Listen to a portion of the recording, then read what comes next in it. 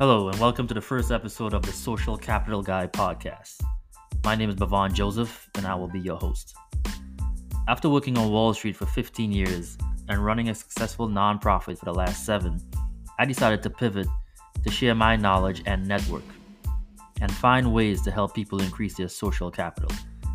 I believe that relationships are at the core of life, especially in business, and your network is your net worth. This podcast focuses on what I call the 3 C's: community, careers, and capital. And when I talk about capital, I mean both social and financial capital.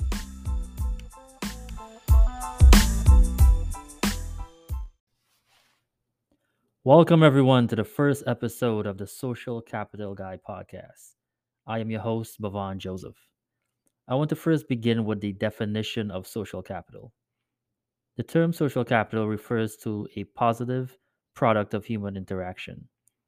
The positive outcome may be tangible or intangible and may include favors, useful information, innovative ideas, and future opportunities. Social capital is not held by an individual, but instead appears in the potential between social network connections between individuals. In this first episode, I will go into my story as an example of what can happen when someone is able to increase their social capital exponentially. I have met a ton of people throughout my career on Wall Street, where I spent 15 years working at banks, stock exchanges, hedge funds, and investment firms, and the last 7 years running one of the fastest growing nonprofits in the city of Chicago. Along my journey, the people who have opened doors for me and introduced me to some amazing opportunities and relationships, all of which greatly accelerated my career in finance and especially my entrepreneurial endeavors. I am now connected to folks across the board in finance and in other industries.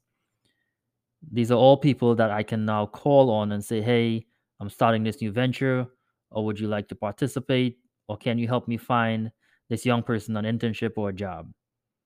The thing that I've learned and that I tell entrepreneurs and students is that your network can open up doors for you that your college degree just can't. And it's not always about what you know, but who you know. This podcast is very special and personal to me because I have experienced firsthand the power of increasing and growing my social capital. And now I feel like it's my duty to help others, especially students, entrepreneurs, and founders of color, increase their own social capital so they can start and grow businesses and better themselves and their community. I have had the honor and privilege of mentoring and teaching many young people over the last 7 years who are now young professionals working in finance. They will be joining me in conversation to talk about the impact of increasing their social capital. It's also just great to catch up with these amazing individuals, many of whom I've known since they were in high school. Some of my guests will include present and former professional athletes who have started businesses. We will discuss their platform, how they've used it, and their networks to help them become investors and entrepreneurs. It's also interesting to learn about how they are giving back to their communities as well. I'm going to be talking to nonprofit leaders from across the country about the importance of social capital as it relates to fundraising and telling their story via social media.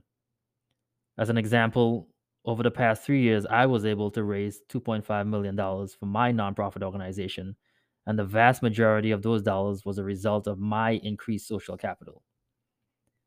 I'm very excited about this first season of the Social Capital Guy podcast, and I can't wait to introduce you to my amazing guests. Each episode will end with one actionable tip from our guests about how you can start increasing your social capital. My goal is for us all to be social capital rich. So let's dig into a little bit about my background and how I have been personally impacted by the power of social capital. I started my career on Wall Street on the trading floor of a global finance company back in 1999. And my first day on the job, I ended up on a trading floor. I was the computer hardware break fix guy. So I was fixing computers on the trading floor. There were maybe 3 to 400 traders on that floor, and then there was me. Had no idea what the stock market was, what stocks were, investing, trading, but I was fascinated by the environment that I was in, and I wanted to learn as much as I could about what was going on around me. I grew up in Trinidad and moved to the US after high school. I had no one in my family who had been in finance or could talk to me about the stock market or investing, so this was all brand new to me. So, what did I have to do? I made friends with traders and folks on the floor, and they were actually very welcoming and open to teaching me about the markets and trading. And after a while, I got obsessed with the markets and about learning about stocks, investing, trading, and actually taught myself a lot of stuff. I also met people along my career journey who were born with vast amounts of social capital.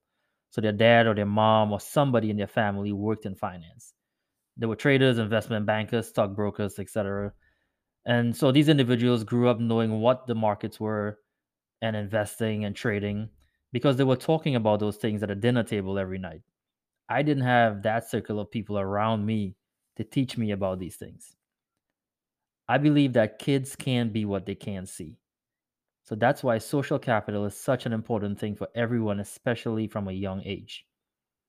If you're a young person trying to break into finance, for example, and you don't have anyone in your network who can educate you and expose you to careers in finance, your career path and journey might be very difficult compared to someone who has a relative or friend who works in finance. My advice for young people is to find someone who's doing the thing that you want to do and get close to them. Have them become your mentor if that's possible, or just follow them on LinkedIn and see their career path and journey. For me, social capital was critical and it accelerated my career on Wall Street. I went from that kid on the trading floor in 1999 fixing computers to the CTO, Chief Technical Officer, of a $3 billion hedge fund 15 years later. The world that we live in is all about connectivity to others. And I strongly believe that relationships are at the core of everything we do in life, both personally and professionally, especially in business.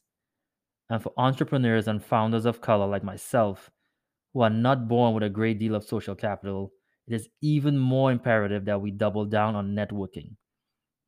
I believe that if you are not born with privilege, the next best thing is proximity to it. I tell young people every day, if you're shy, get over it, because that's not going to get you anywhere. Social capital has had a profound impact on my life, professionally and personally. And that's why I started this podcast, because I want people to understand the power of networking, growing your community, increasing your social capital, getting out of your comfort zone, and interacting with people from all walks of life. You never know who you're going to meet, what they do, and the future opportunities they might present to you.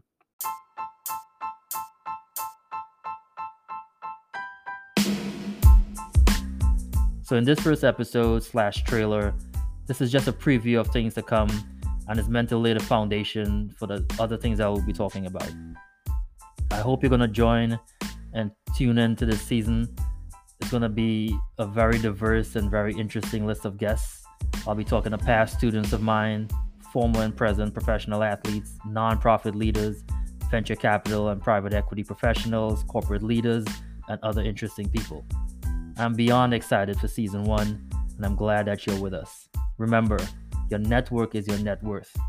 Let's all get social capital rich. TikTok.